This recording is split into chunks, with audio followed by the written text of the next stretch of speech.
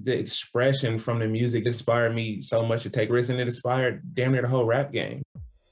Hello again, I'm Adam Unz. You may know me as the host of The Opus, and now I'm bringing my own show, The Spark Parade, to the Consequence Podcast Network. I speak with artists and creatives about the cultural artifacts that spark their personal interest and creativity, whether it's music, books, movies, video games, or any other kind of art. I've never spoke about it in this amount of detail. I'm suddenly going, oh my God, I'm blowing my own mind here, Christ.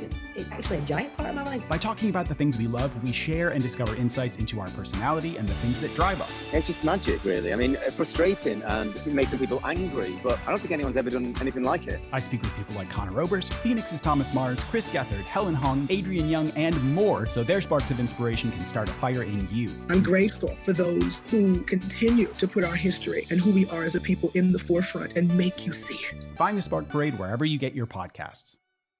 Hey pod people, Engineer Adam here, jumping in for a quick second to let you know about the brand new all-in-one platform for all of you creative podcasters out there. Anchor makes it easier than ever to make a podcast. It's free to use and has all the creation tools you need to record and edit your podcast right from your phone or computer. Plus, Anchor will get your podcast set up on Apple, Spotify, Stitcher, wherever podcasts are found. Even better, Anchor helps you connect with sponsors, even if you're just starting out.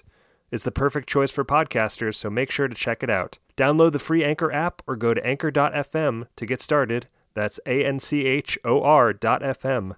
Back to the show. Do you read Stephen King? Good news. There's a club for you. The Losers Club. Every Friday, us losers journey through the never-ending wastelands of King's Dominion. We sink our teeth into each of King's novels, dive deep into the lore, and review every adaptation. Even better, we're always having guests over. Thomas Jane, Will Wheaton, Mary Lambert, Mick Garris, the list goes on. So what are you waiting for? Join us as we read on through long days and pleasant nights.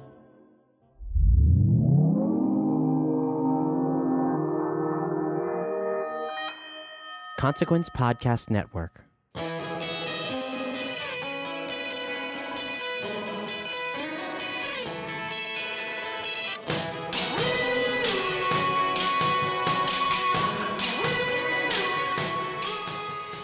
To all of you amazing pod people out there, I'm your host, Lior Phillips, and this is another edition of This Must Be the Gig. And if you're wondering what that is, it's a little backstage pass to the world of live music.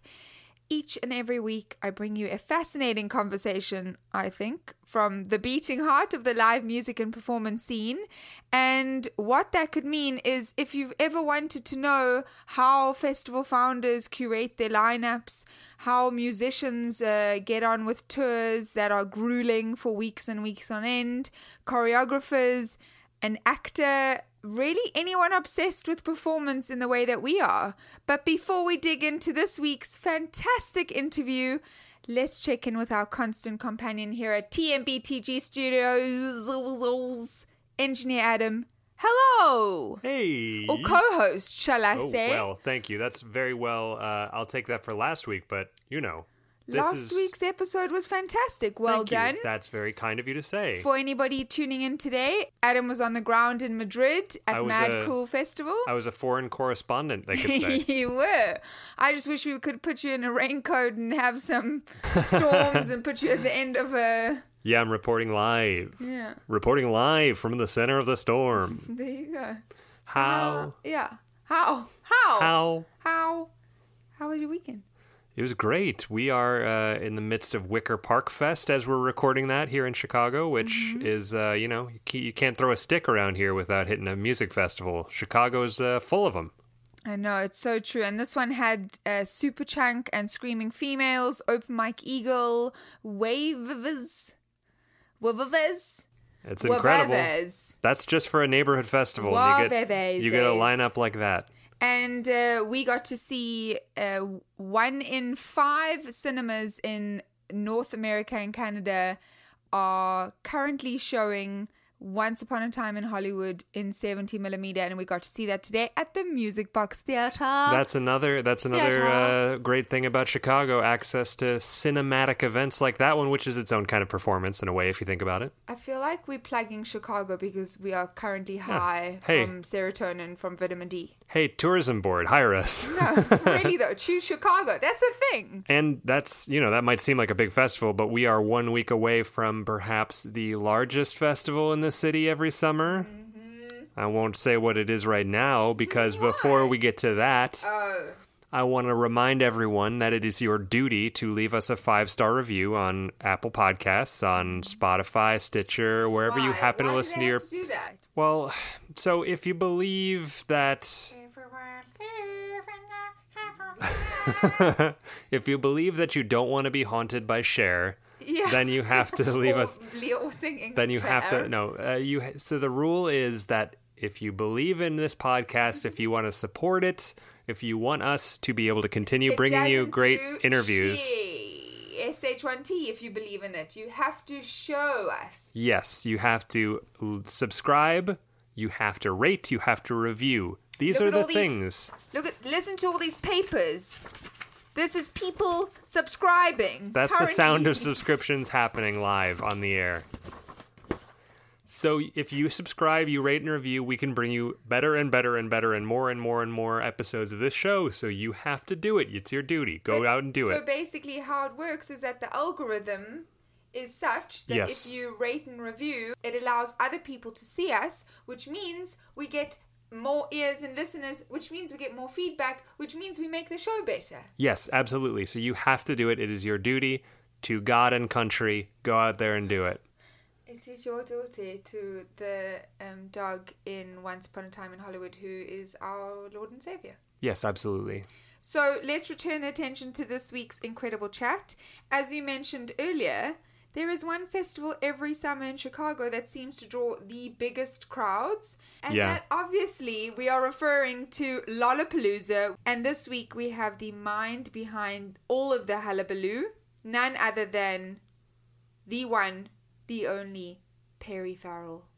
That's right, the frontman of Jane's Addiction and Porno for Pyros. Perry and I chatted about his earliest concert experiences, the time that Iggy Pop chased him down to convince him to open for his tour. I loved that story. That was amazing. I laughed so much. And losing his shoes while on acid at a festival, seeing Blue Oyster Cult for his first concert, and so much more. I do not want you to be delayed. So this is me and Perry. And if anyone is going to Lollapalooza, be safe, be careful, be mindful, watch around you. If you see something... Say something. Or do something, rather. Take action. It is a very large, very insanely crazy event, and it lasts for many days. So just be careful, hydrate, and have a good time. This is us. Enjoy!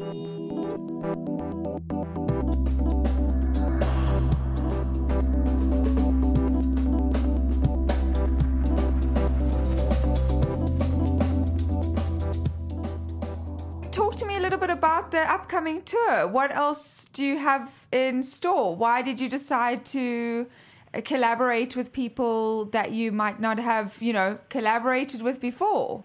People ask me, what took you so long to come out with another recording? Yes. I was, involved with the 25th anniversary of Ritual Dillo Habitual, in Jane's Addiction, and simultaneous to that, it was the 25th anniversary of Lollapalooza. So, when that wrapped up, mm-hmm. I started to work on the concept of Kind Heaven.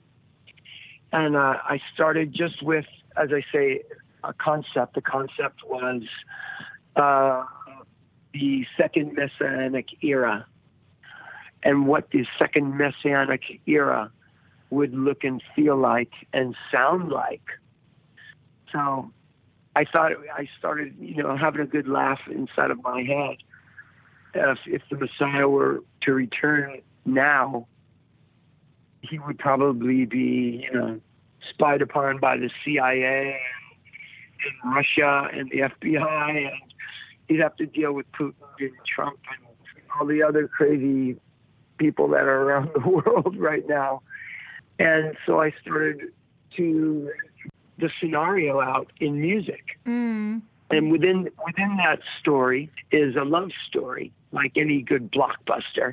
Story of, Machine Girl, the primary actor falls in love with a girl who is a modern, liberated woman who can do it all. What are the things that you expected? When you were making this album, what were the things that you were really confident about during the process? I was very confident that, sounds like I'm boasting, but I was very confident that my voice would sound wonderful. I was writing in a new way. I was working initially with digital programmers to start the songs off. I would be given beats through Dropbox, beats and melody in some cases. And then I would then record at my studio voice and melody and lyrics and send it back. And then they would work on it some more and then send me back updates, and it would go back and forth like that. And it was really fun and exciting, and waiting for them to get back with an update on the material, and it got to a beautiful place. But you can probably appreciate this.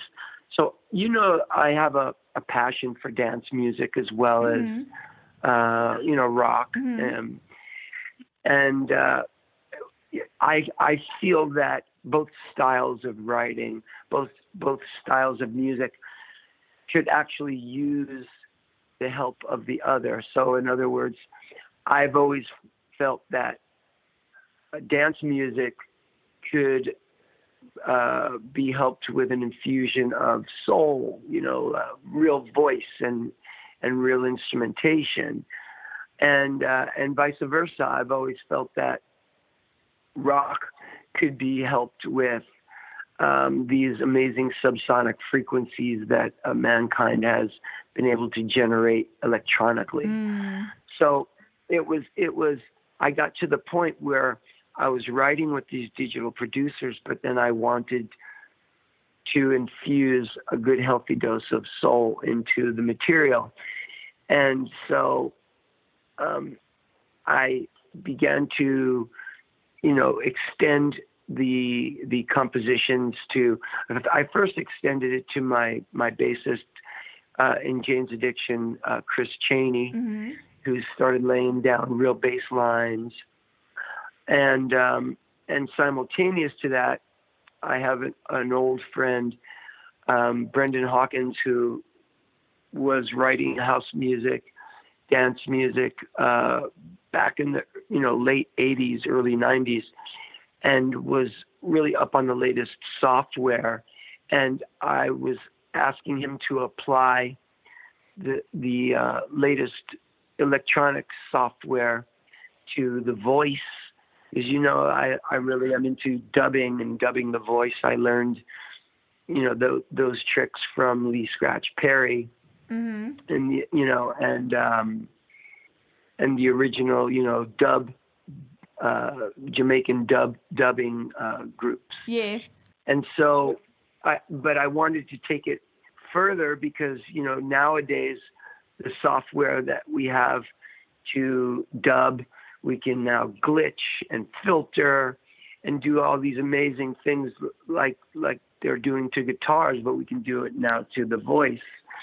And so I wanted to try, experiment with that, as well as bringing orchestration, strings, the warm resonance of the bow rubbing against the string with an orchestra, So I have a friend, Harry Gregson Williams, who's worked on a few of my records.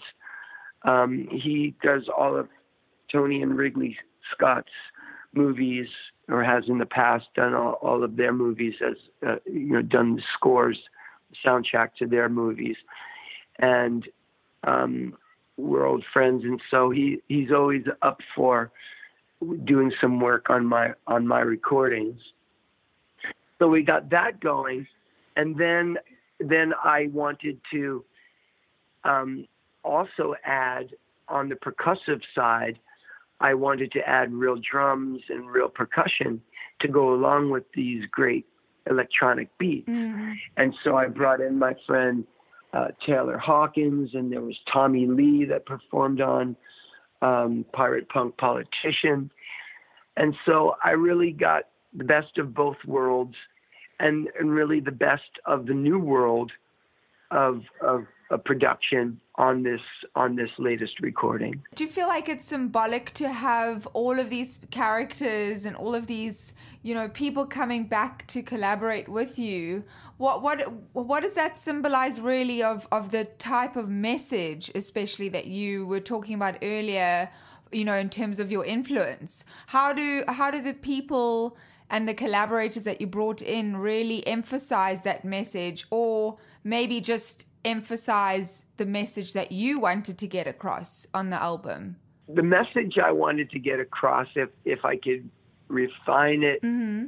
down to its simplest form, I believe we're now living in the time.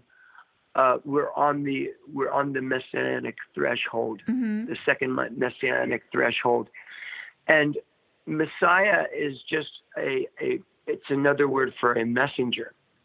And I see around me the way that we're, the platform and the medium that we have to spread message is amazing. It's the computer, it's the internet. And so I was writing on that premise, exchanging information, exchanging message with people from around the world. Bob from Bloody Beetroots is living in Toronto, and Joachim Guerrero is French, and Cascade was living in Orange County, which is south of Los Angeles. But anyway, we were having a great time sharing files. It came time to get real, as I say, and went over to Taylor Hawkins' house to lay down drum tracks. And he asked me if I'd ever met Elliot Easton and from the Cars. And I told him, I'd never met him, but it was my second concert that I'd ever gone to. Oh, wow. I love the Cars. Yeah. So I said, man, it would be a great honor. And so Elliot came right over and he played on not only the one track I had in mind, but then he played on another one because he was there over at Taylor's house. Taylor has a studio in his house. So today, most of the modern musicians have some form or another of recording, equipment. Mm-hmm. But it doesn't mean, and that is progress for sure, but not all progress is actually good. Sometimes progress can go kind of sideways, right? And I felt that although I can decently produce myself, I felt that I always go for the men who know how to, or women who know how to do it best. Mm-hmm. As an example, Tony Visconti is a far superior producer than I am, and I knew Tony would know what to do with all this material. The orchestra meets the rock band meets the house DJ, or house producer. So we had an incredible time. Tony came out to Los Angeles and put it all together, and then did even some more additional recordings with parts. You know, I told Tony to just go crazy and add whatever he really felt needed to be there, like acoustic guitar or some more background voices or anything he, you know, felt would be interesting. And so I was learning from Tony, and at the same time, he was learning from the cats that I had around me, like Brendan Hawkins, who was, while it's a great way to write and arrange, whereby you do your recording and you sit back and you listen, and then you can give it off to another room that are doing nothing but special effects. That's what Brendan was doing. So if you listen really closely, all those wonderful extra special effects to the voice and synthesized special effects all come into play later on when we go to finally do our final mix. We did in a software called Atmos 7.2. And so to explain what Atmos 7.2 mixing is, it's how you listen to movies in a movie theater. It's surround sound. So you can mix anything in surround sound, but not all things are suited for surround sound. But because of the way we recorded, which was we had plenty of delay and special effect, it made sense.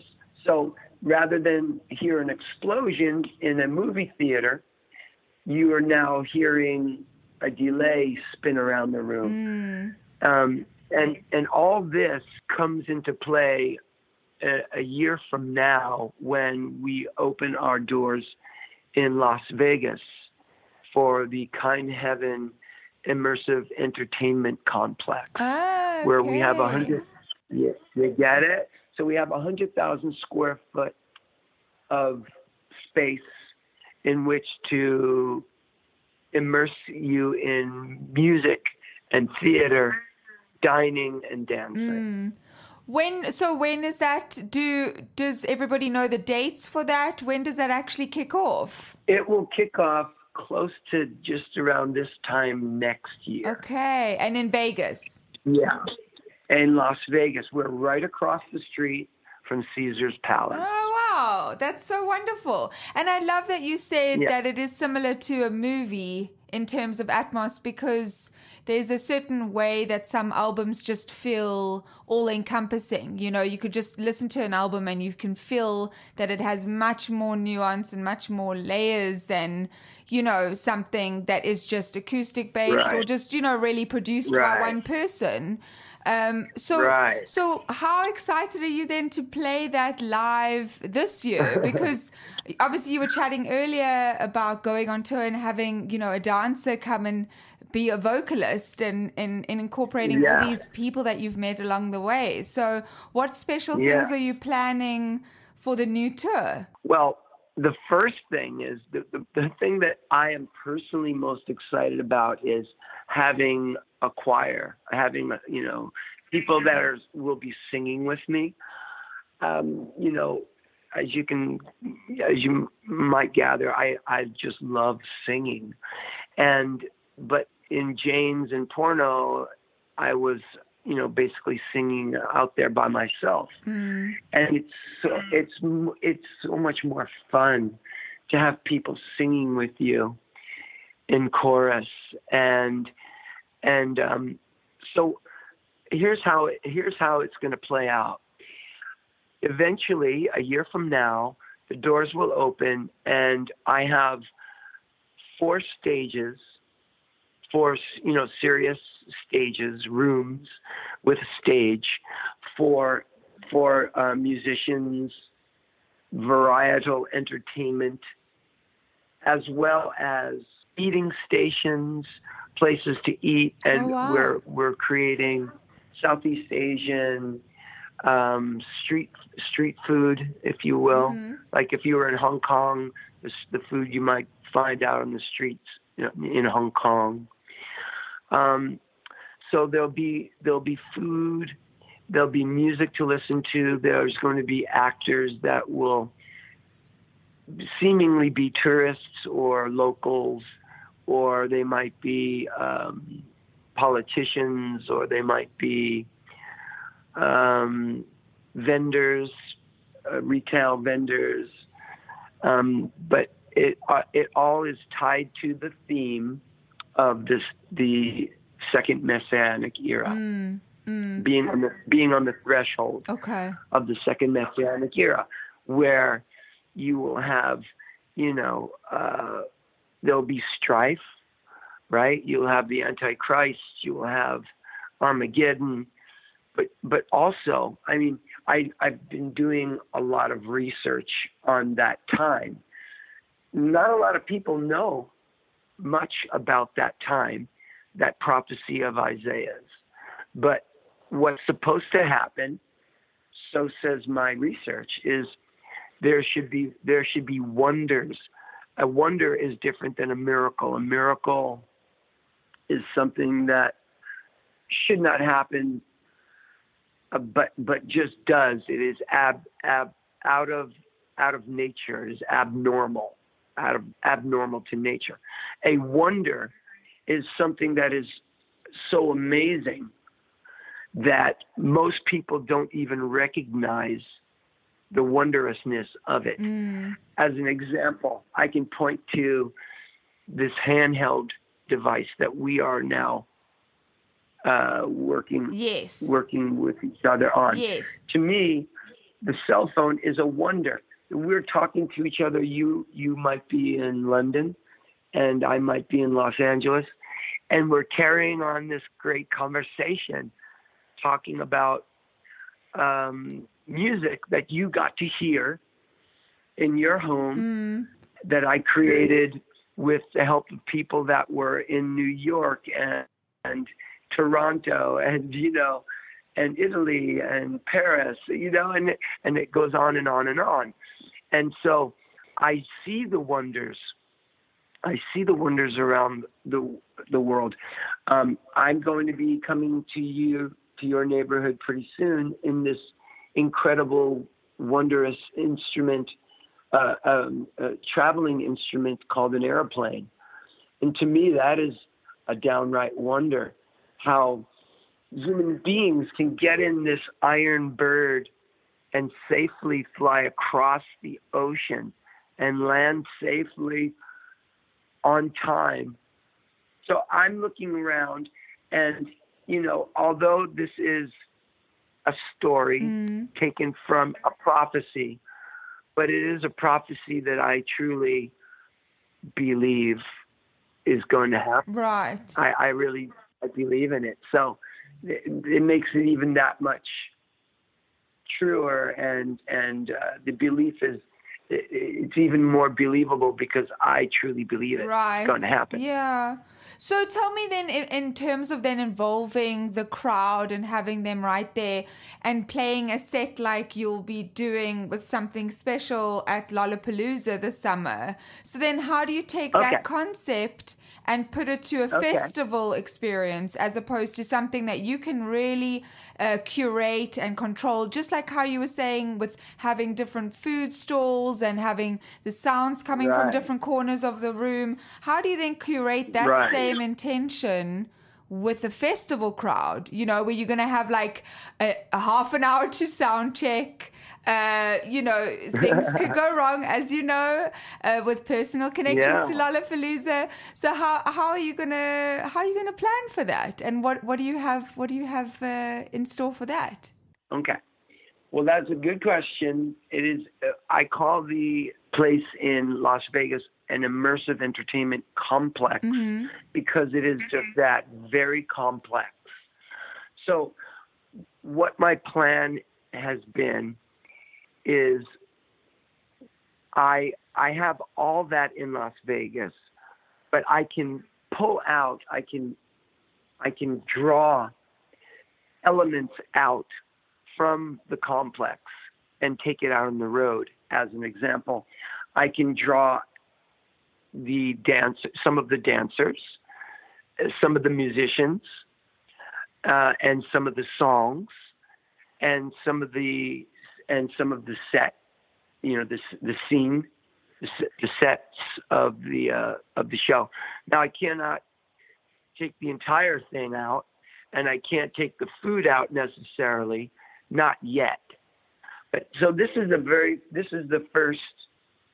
our first run, and so I want it to be in a very intimate surrounding. So I'm using one room out of the 100,000 square foot. I'm using one room with a stage and what would go on in that room. And that's what I'm going to be performing for people. So I can't do everything in these small places. So I have a residency, which is another element of Kind Heaven in Las Vegas, is that I'm going to have artists in residency, because I just love the idea of artists coming in, and especially newer artists having the time to make their performance better over the course of a month, let's just say, collaborating with other artists that would be there in residency. I would like to mentor them. And so I'm not going to be able to do all that, but I am going to put myself in a residency. So I'm going to be in residency at the City Winery, and then in Europe, I'm going to be in residency at the Box. Mm-hmm. And I'm going to be in residency at Lollapalooza in Sweden, in Paris, Berlin. Amazing. And there's So earlier you mentioned that the second show you ever saw was The Cars. And so on this show in particular, we always chat about what your first gig was, what the very first performance or concert that you saw was. So do you remember that time? And do you want to just take me down memory lane? Sure. So in those days, I was going to high school in Miami, Miami Beach. I had moved down from New York to Miami Beach, Florida. And it was a very different world. Down south, they were into things like pro wrestling. So I would actually go and sneak in. We would have a gang of us, would be like 20 kids and their little brothers. And the Shriners would be guarding the doors.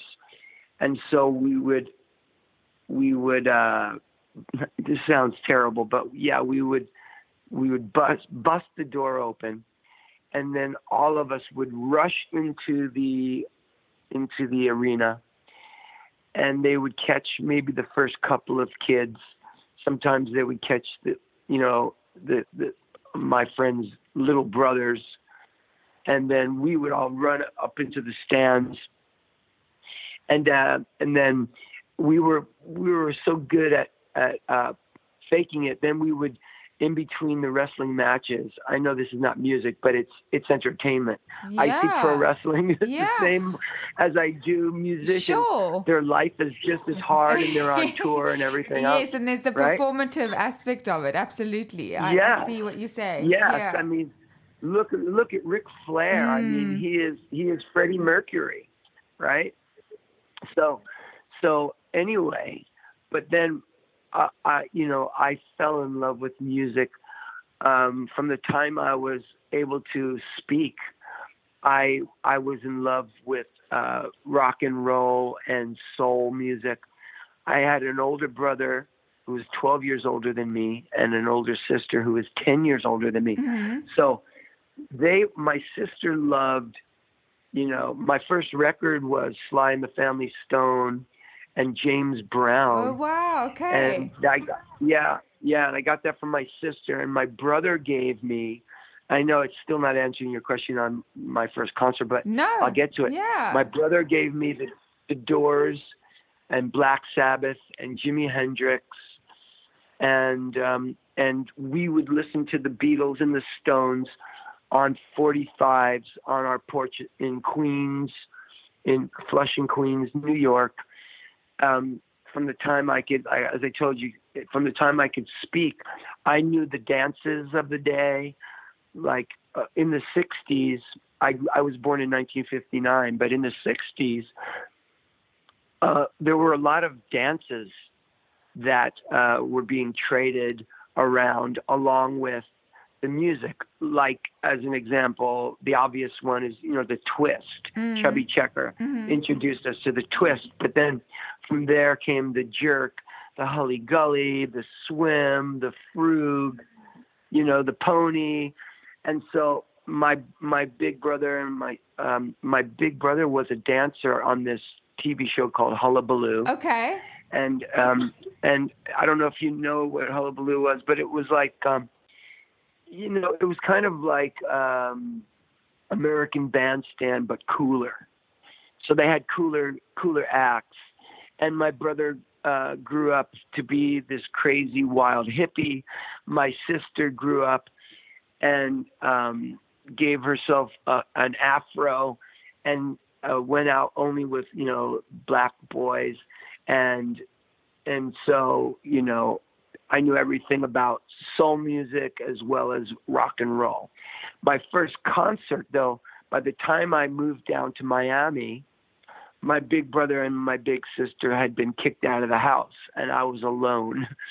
So my father moved us down to Florida at the age of 13. I lasted till 17, and then I too got kicked out of the house. But in that time, from 13 to 17, I met up with the surfing crowd down in Florida, and I became a surfer. And us surfers love music. And my first concert was Blue Oyster Cult. Oh wow! Okay. Yeah, Okay. And it was really special. Blue Oyster Cult, Don't Fear the Reaper, and they had lasers. So I not only got to see a rock concert, but it was a rock concert that had lasers. And man, I can still remember being high on, I think, Quaaludes we were taking at the time. Yeah. And just staring at this box that was being manipulated in space above my head. Just thinking, this is the greatest thing I've ever seen in my life. It was coming off of his guitar. A laser was coming off of his guitar while he played it too. And so I was hooked right then and there. And so the reason I tell you about sneaking into the wrestling shows is because I also would sneak into the rock concerts. And my second concert was the Cars. And as I tell you, Elliot Easton is now, I recorded now with Elliot Easton, and it was such an honor and such a privilege. He did such an amazing job, but I snuck into that concert too. And so how we did it was, I think the Bayfront Auditorium. So there was a drain pipe that led up to the second floor where there was a window that they never locked. So that's how we would sneak into the rock concerts, was we climb up the drain pipe to the second floor window that was never locked. And that's how I'd always go until I got my nerve up to ask a girl. Her name was B Hall. I still remember her because she kind of, I took her to the concert and we took Quaaludes, but she passed out. Oh no! So it wasn't much of a date. Yeah, I guess I gave her too much. Too many. She was a lightweight. Yeah, but they were really strong back in those days. Those Quaaludes. I don't know if you ever took them, but they were. I've never taken them. No, I never had an interest in them, but I have had friends who have had unfortunate experiences with them. So it's you got to experience it, and especially if you're young and you're new in the scene, I suppose the excitement attached to not only doing something that you're not meant to do with drugs and doing anything, but also sneaking in. It's that you're getting like a double dose of thrill. And you can get so addicted to, just that thrill of rush. And that rush, exactly. So wait, so did you ever tell Elliot that you used to sneak into his shows? Did you ever tell him about this story? I did. I told him. Yeah, I told him. I did. Was he like, you bastard? Sure. You owe me $10. No, I'm kidding. No. I mean, look, I wanted to see them so badly. I risked getting arrested. Totally. It can only be honored, right? Yeah, flattered. Totally. So, and then tell me then about your first performance playing. You were then on stage. Do you remember the first time ever that you got on stage and actually performed for an audience? So, well, when I was really little, as I tell you, back to the days of my big brother and sister, I was a good singer and a dancer, and so. There was we have in America summer camps. Do you have them in England? Yeah, no, I'm actually from South Africa. So we do have have summer camps. Yeah, I used to go every summer. So I was writing songs when I was a little boy. I was writing songs just for myself in my head. And they became popular. They were silly little things. They weren't even words. I can sing it to you. The first song I ever wrote, it was a song called Alaboonie, and it goes, Alaboonie, Alaboonie, Alaboonie, boonie, boonie, ratsa, nudie, nudie, nudie, Alaboonie. And so, I'm singing silly songs. And the kids in the camp, the older kids, thought I was kind of a kick. So they all learned the song, and at summer camp, I became quite popular and in demand for singing. And then they would ask me to sing in the plays. Like there was this play, Finnegan's Rainbow, where I sang lead. Climb Every Mountain, I think, was the song. And then they did The Wizard of Oz, and I played the part of the Tin Man. So from a very early age, I was comfortable singing on a stage. Right. But, as the years went on, it wasn't that cool to be singing in plays, I just kind of went away from all that. And it wasn't until I got my start in show business, believe it or not. I was making a delivery. I was a liquor delivery person. So I would go to nightclubs and liquor stores, and I would show up in a van filled with liquor. And they would, place an order. I would fill the order. They would, count the bottles and sign off, and I'd go to the next place. So anyway, this one place I went to in Orange County in Newport Beach, it was a private nightclub that did, they also did modeling. And the woman that ran the show, they put on a modeling show in this private nightclub. I was waiting. I was delivering liquor, and I was waiting at the bar for them to count off the bottles and sign off, and I could be on my way. And over the bar, I was watching their modeling show. And the lady who hired the models, she's also kind of she also kind of ran an escort service. Okay. I have to admit to you. So she asked me, she asked me if I was a model, and I lied, and I said, "Oh, yeah, I am a model. As a matter of fact, but I also can sing and dance." And I said, I could model in your show, but I could also do things like I could do David Bowie for you if you wanted, or Mick Jagger, or even Frank Sinatra. I can impersonate. I never had done it before, but I just lied. So I basically lied my way into show business. So she did hire me, and then I went on to become. Yes, I did for a brief time. I was an escort for her as well. Wow. Okay. I didn't know that. Well, I had no money, and I kind of fell into it. It didn't last long, but then I got my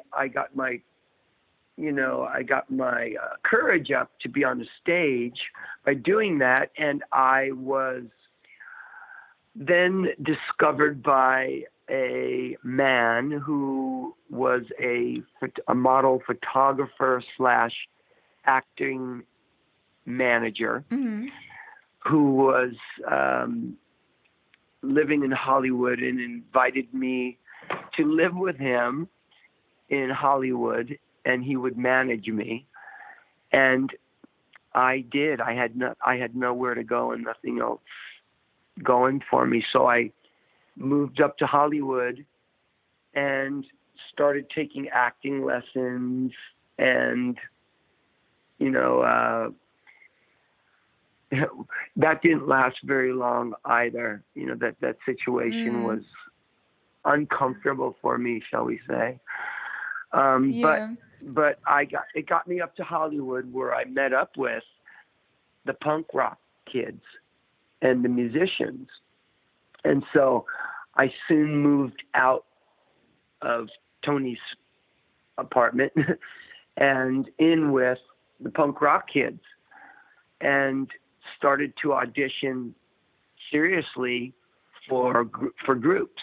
And what I would do is I would go through the LA Weekly.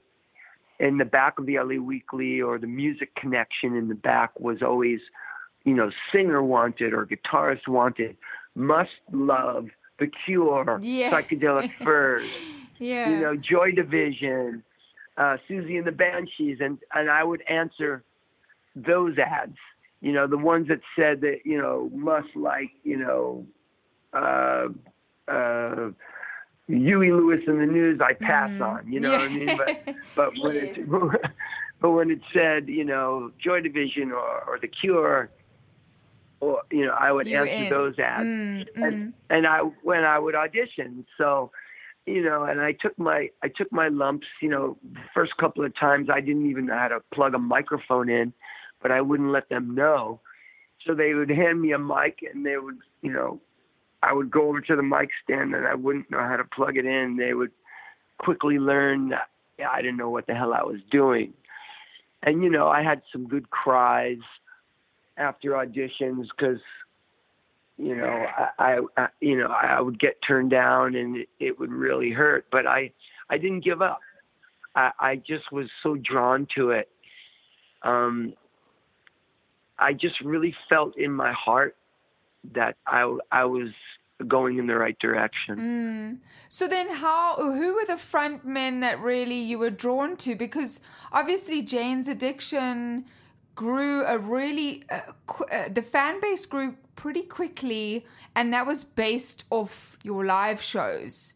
And, stepping onto the LA scene as such a young man and doing everything that you could, how did you really cultivate that performance style?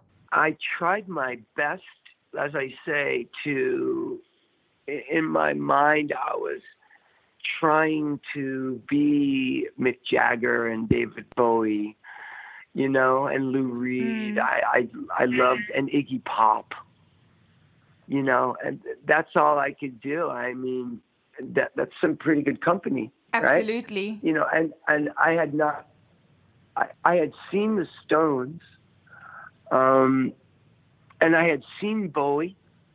I actually went to the US Festival and saw David Bowie all by myself. I went out there and I was tripping on acid. And I remember getting up to the front to see him, and I lost my shoes because it was that dense of a crowd. Yeah.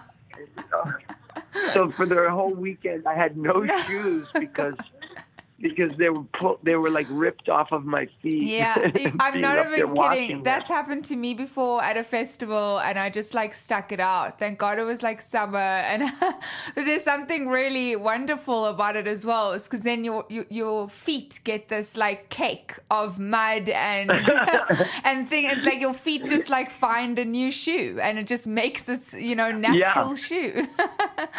Yeah, you can see how they can do it in Africa. Yeah. After a while, you get the hang of it. Exactly. It's like, all right. So you went and you watched that show. How was Bowie for you? Just separate from obviously having the experience of being in that crowd, because I also feel like sometimes you remember the memory of the band that you're watching that inspires you, but also the crowd around you. And that the vibrance and just the vibrations of the people. So how was that? Yeah. It was a very special time for live music because we were coming punk had just happened. And so the audience was, they were quite out of their minds and in an ecstatic, in a almost like a surreal magical spell. And groups that were coming from Los Angeles, I mean the frontmen, Jim Morrison and Darby Crash, and those people I looked up to and tried to, I knew that I was the next generation, and so I wanted to uphold that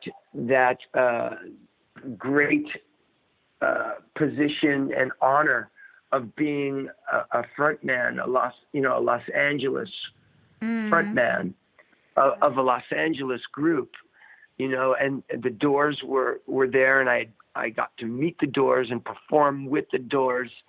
And I got to meet, members of the Germs and X. And so I kind of felt it was my duty to, and then during that time, Iggy Pop came to Los Angeles and heard our music.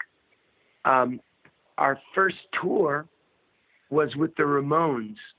So I cut my teeth opening up for Joey Ramone. Amazing. Yeah. Amazing. So it went the Ramones, and then we did Love and Rockets after that. Mm-hmm. So it was, members of Bauhaus minus Peter Murphy. And then Iggy invited us to go out on tour. He was at a party listening to our record. I walked into the party and he was sitting on the floor. Oh, no way. Listening to our... Yeah. Oh my God, did you lose your shit? Because he was one of your idols. Yeah, I actually ran out of the party and he came running after me. I just turned around and hauled out. You were like, this is too much. Yeah. So he came out to the street and he said, man, come back here. He said, hey, I like your band, You want to go out on tour? And like an idiot, and I can tell you like 10 other times in my life when I had the chance to be cool and I just blew it. I just said, "You're my idol." No, you're my idol. Yeah. Honestly, I think that's fucking wonderful because he probably gets that all the time, but I doubt that he gets it from someone that he admires as well. All the time. Like, it's very, do you know what I mean? It's very different if he's just heard your music and is a fan, for him to hear that. Well, I saw him coming, one time, before that time, I saw him coming down the aisle at our show. Mm. And man, you never saw a person go from like first gear to 10th gear in like the bat of an eyelash. You know, I saw him and I just started doing backflips and cartwheels. Of course, because it's your this is a god. You've got to perform and you have to do your best. Yeah, he's my hero. Yeah, he's my hero. No, that's fucking great. And I'm not gonna. Yeah, I will kill myself if I have to. You know. But then, so you talking about just the trajectory of Jane's Addiction and all of those years of touring. You had a reunion tour back in 2001. It was at Coachella, yes. And it was like in the festival's early days and really a different era for, you know, festivals as a concept. So what were your feelings at that time about that reunion? How much had festivals changed since then? And what did you feel going into that one really important show? The people from Golden Voice, they were early on supporters and friends. And in particular, there was a fellow, his name was Rick Van Satten, and he was, he was partners with Paul Gillette. He was just a strange, odd person who, you talk about not wearing shoes. He would walk around his shows in socks, and him and Gary Tovar were always rolling up big joints and smoking them with us. And we're always, not only did they book Jane's Addiction and Psycom, but any shows we wanted to get into, we could get into. So they were like family to me. And when they asked me, it was like my brother asking me for help. I'm just going to help him. So that's the first part of your question, right? To answer your first part of your question. The second part, how have things changed? Well, festivals were more unique in those days, I would say. In other words, it wasn't so commonplace to have a festival, and it wasn't so commonplace for bands to play festivals. The roster, the original Lollapalooza was only seven groups deep, right? So yeah, it might be more commonplace now for musicians, but I think it's a very, very good thing because, it ends up to be that the career of a musician, you have to be good at what you do, and you have to be able to do it live. It's like being a professional athlete. It's something that you have to prove over and over again in front of people. Makes people try harder. It makes the life experience all the more thrilling. And I think that anytime you have music playing, it's a time of celebration or a time of relaxation or vacation. And so I say the more the merrier. You couldn't have too many music festivals as far as I'm concerned. No, I agree, especially nowadays where when you were chatting about your residency for Las Vegas for next year, a lot of festivals weirdly are trying to take that idea and put it into the festival experience. They're trying to bring, I went to this festival in Helsinki, and they had a huge screen, and they were showing movies, and there were bean bags everywhere, and it was like this chill area, and then there was comedy and podcasts. And so a lot of festivals are trying to incorporate that all-encompassing feeling of like this home. And I love that you said, that it's so important for artists to really prove themselves again and again, because I think that leads to my next thing that I was curious about was, why do you keep doing it? What is the fire? What is the thing that stokes the fire for you? What keeps you going every day? Yeah, it's easy. I can tell you the answer to that. Sometimes on the way to rehearsal, I might not feel well, or my throat might be sore, right? And I always notice that when I come home from rehearsal, I'm in a much better mood. I feel stronger and healthier.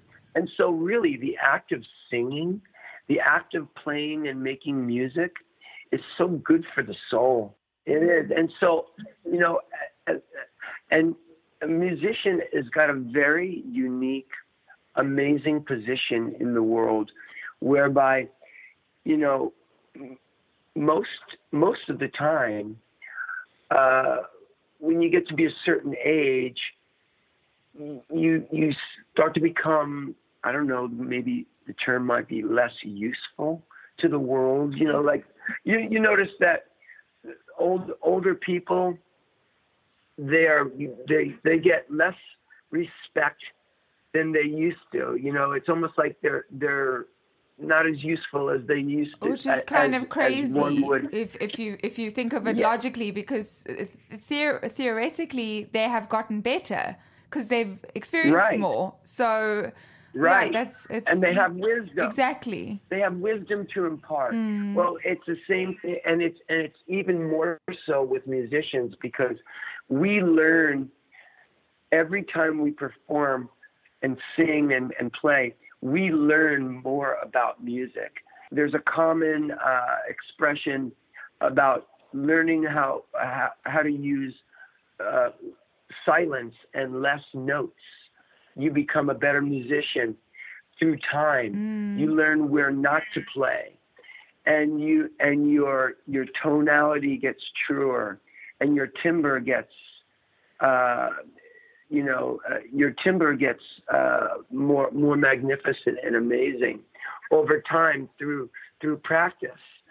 And so I guess that's really what it is I love making music. I love the act of it. I love the product of it. You know, the product of it is a beautiful song.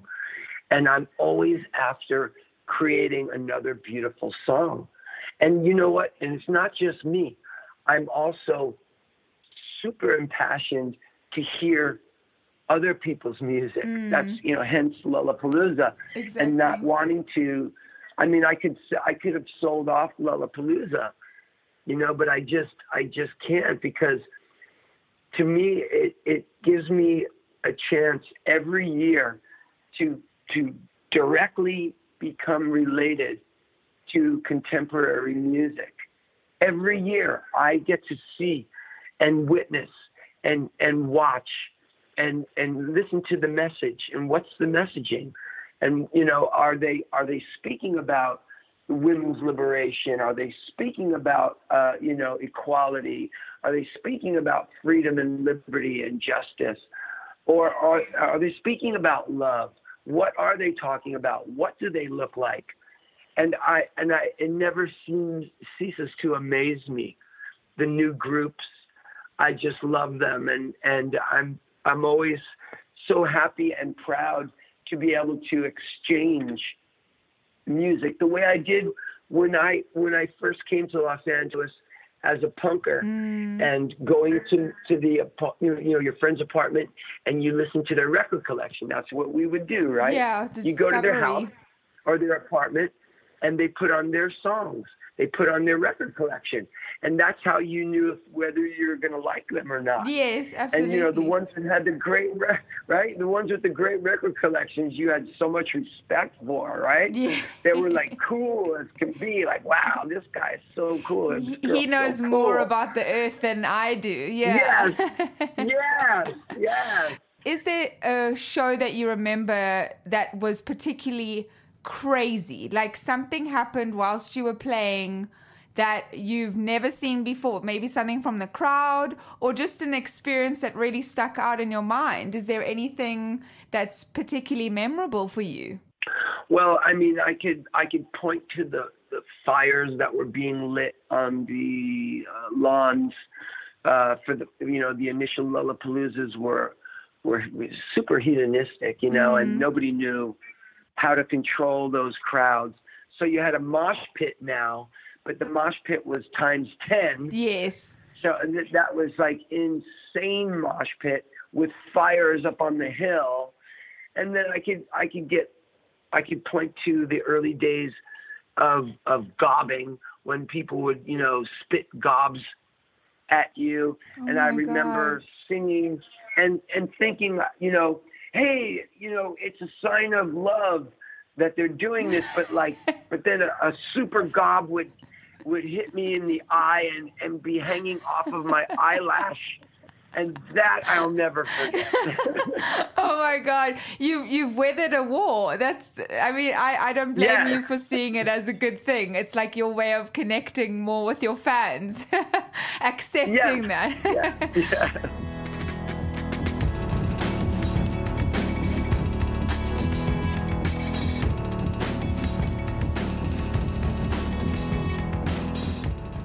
This Must Be the Gig is produced by Adam Kibble, and we'd like to thank Billy Yost and The Kickback for our theme song, Rube, and buy their music at thekickbackband.com.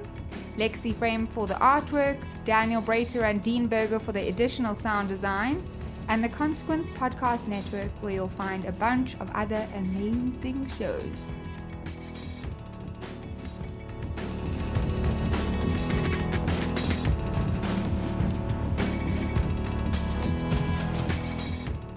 Hey!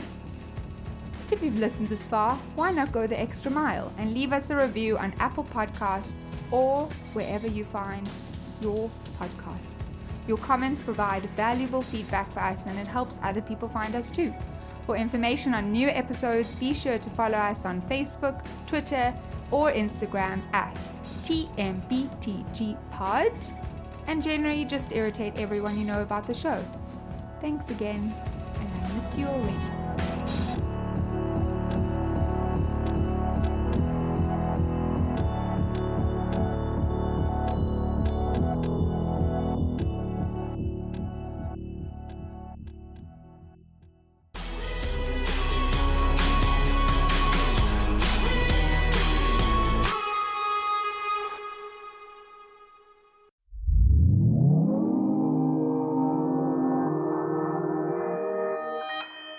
Consequence Podcast Network.